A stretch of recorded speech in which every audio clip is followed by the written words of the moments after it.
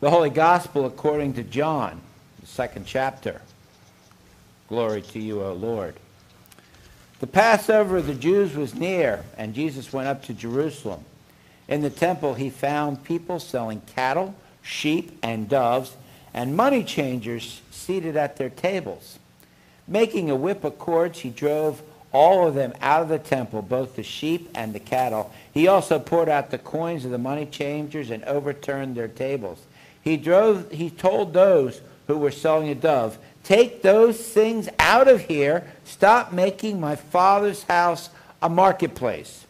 His disciples remembered that it was written, "Zeal for your house will consume me."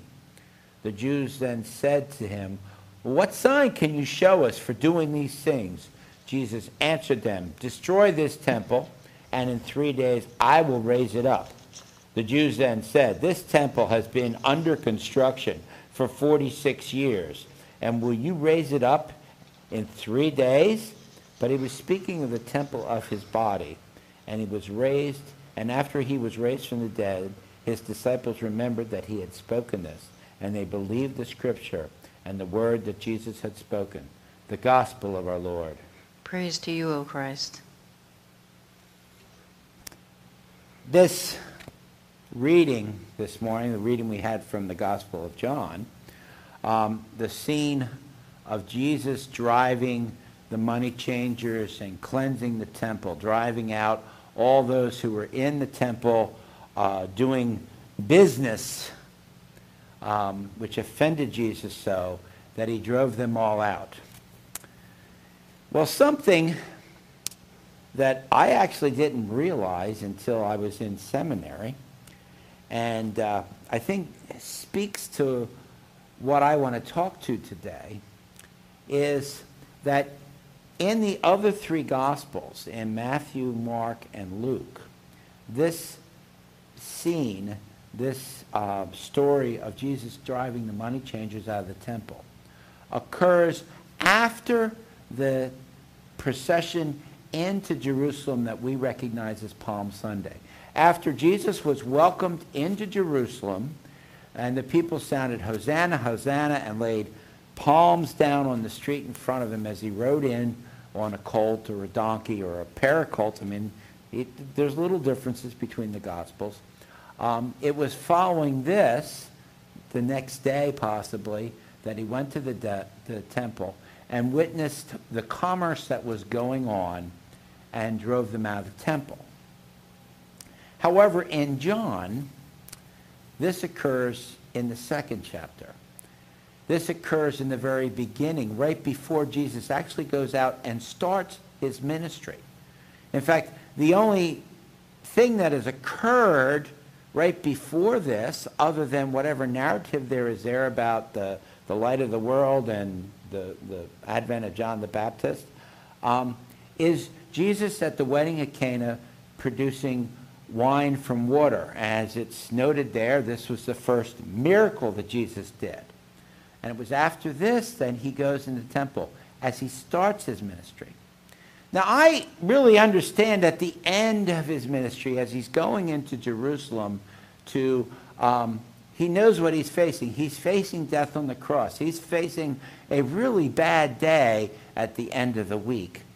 And he has been living an ascetic life. He's been going out, traveling around, living by the grace and the means of people, healing and teaching and preaching. And as he says, the foxes have holes and birds have nests, but the Son of Man has no place to lay his head.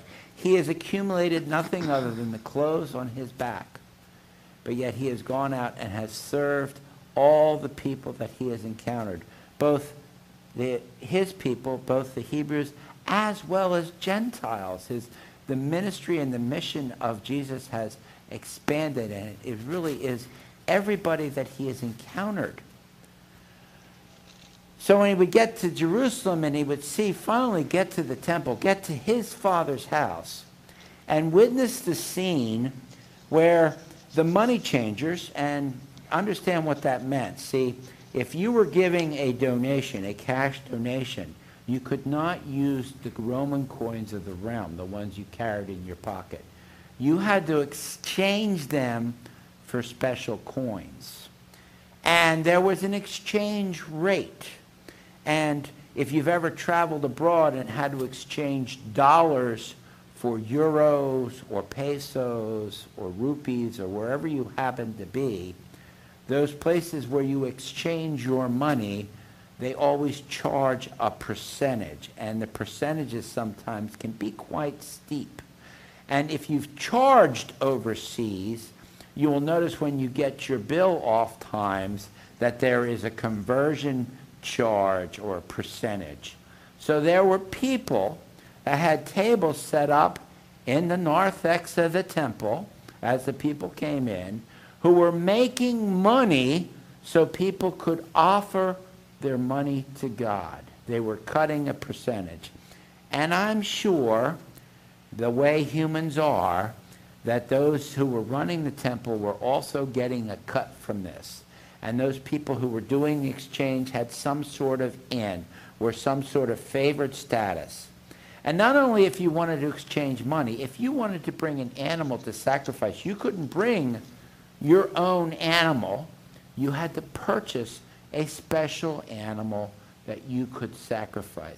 So this idea of every time that someone came to the temple and they wanted to return back to God some of the blessings that God had given them, they had to pay a cut to another entity. And this infuriated Jesus. And I would understand at the very end of his ministry why he would make that whip of cords and drive the money changers out and turn over their tables and drive out the animals. But in the very beginning of his ministry, I'm thinking the writer of John is trying to make a point. I think the writer of John is inviting us to consider how we do ministry. What is our impetus of doing what we do in the church? I remember years and years ago, as I was becoming a more involved layperson at the church that I was part of.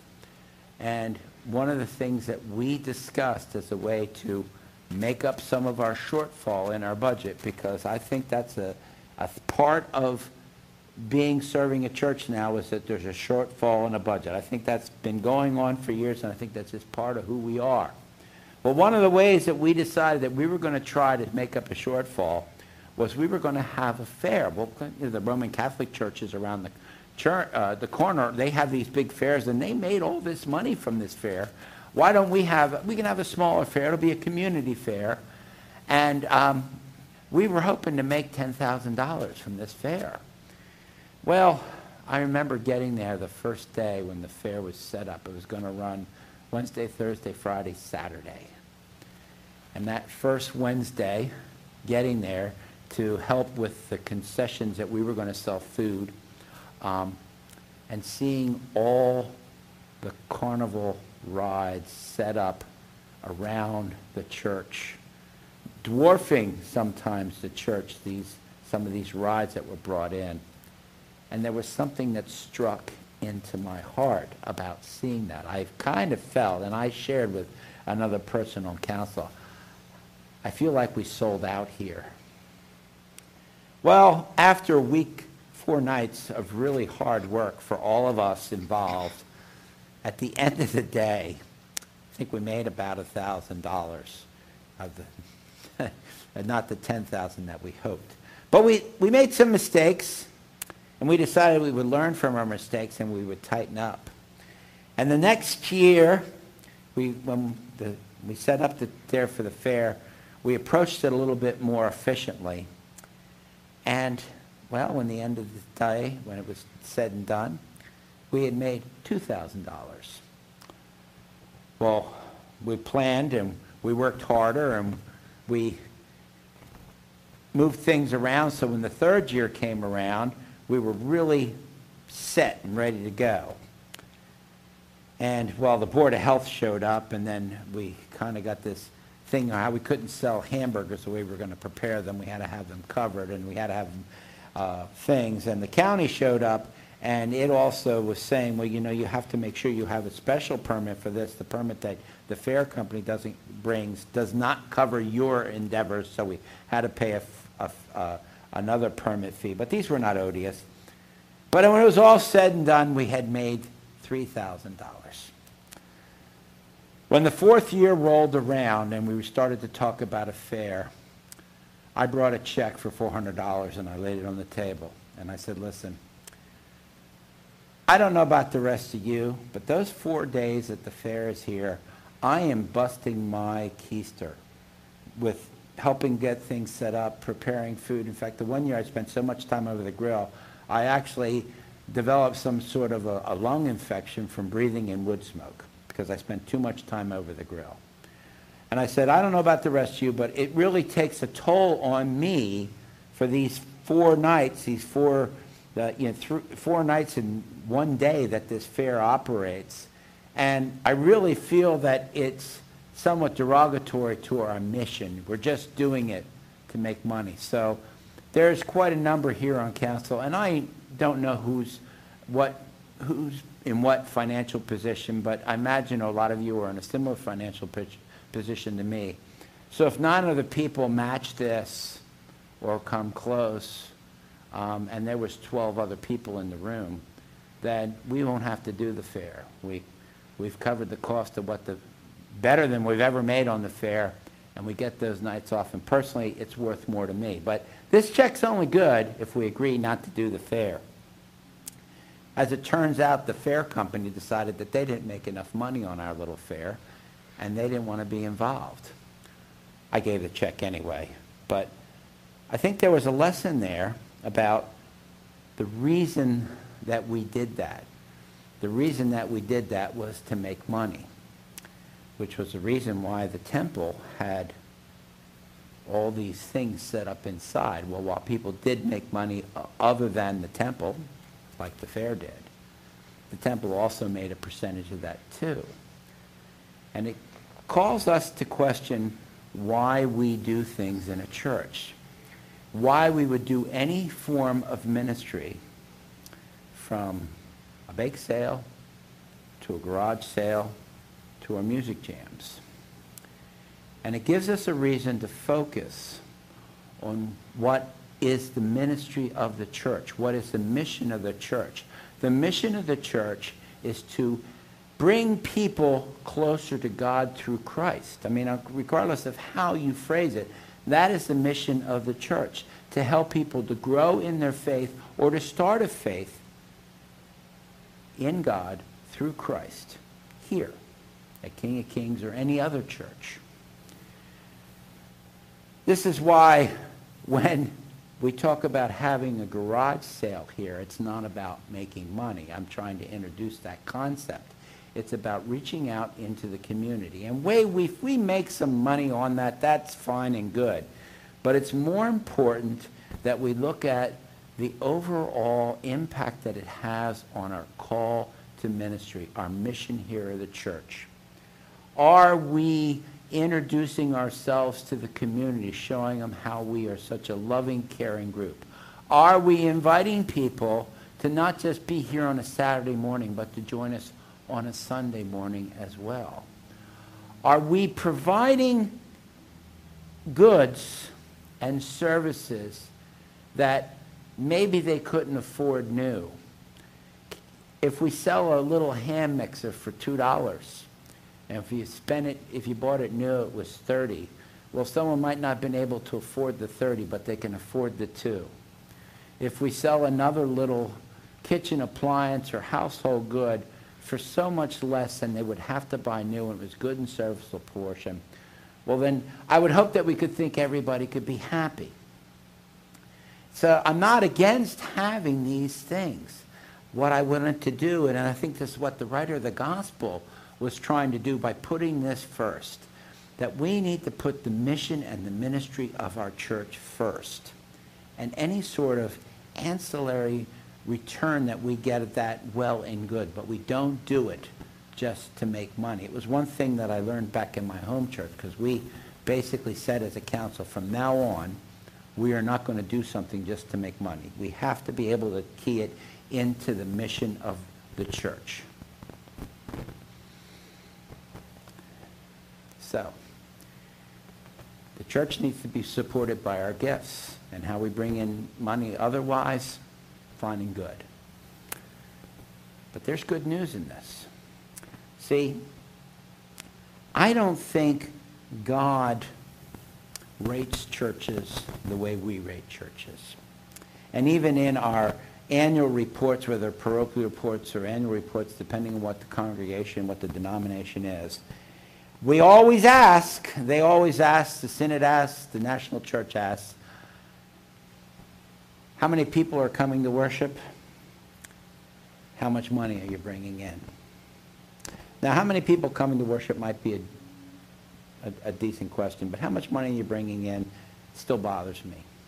Because I've not been involved with but one church that was really doing well financially, and that one church was in a very well-to-do area and had a number of very well-to-do people helping to support it.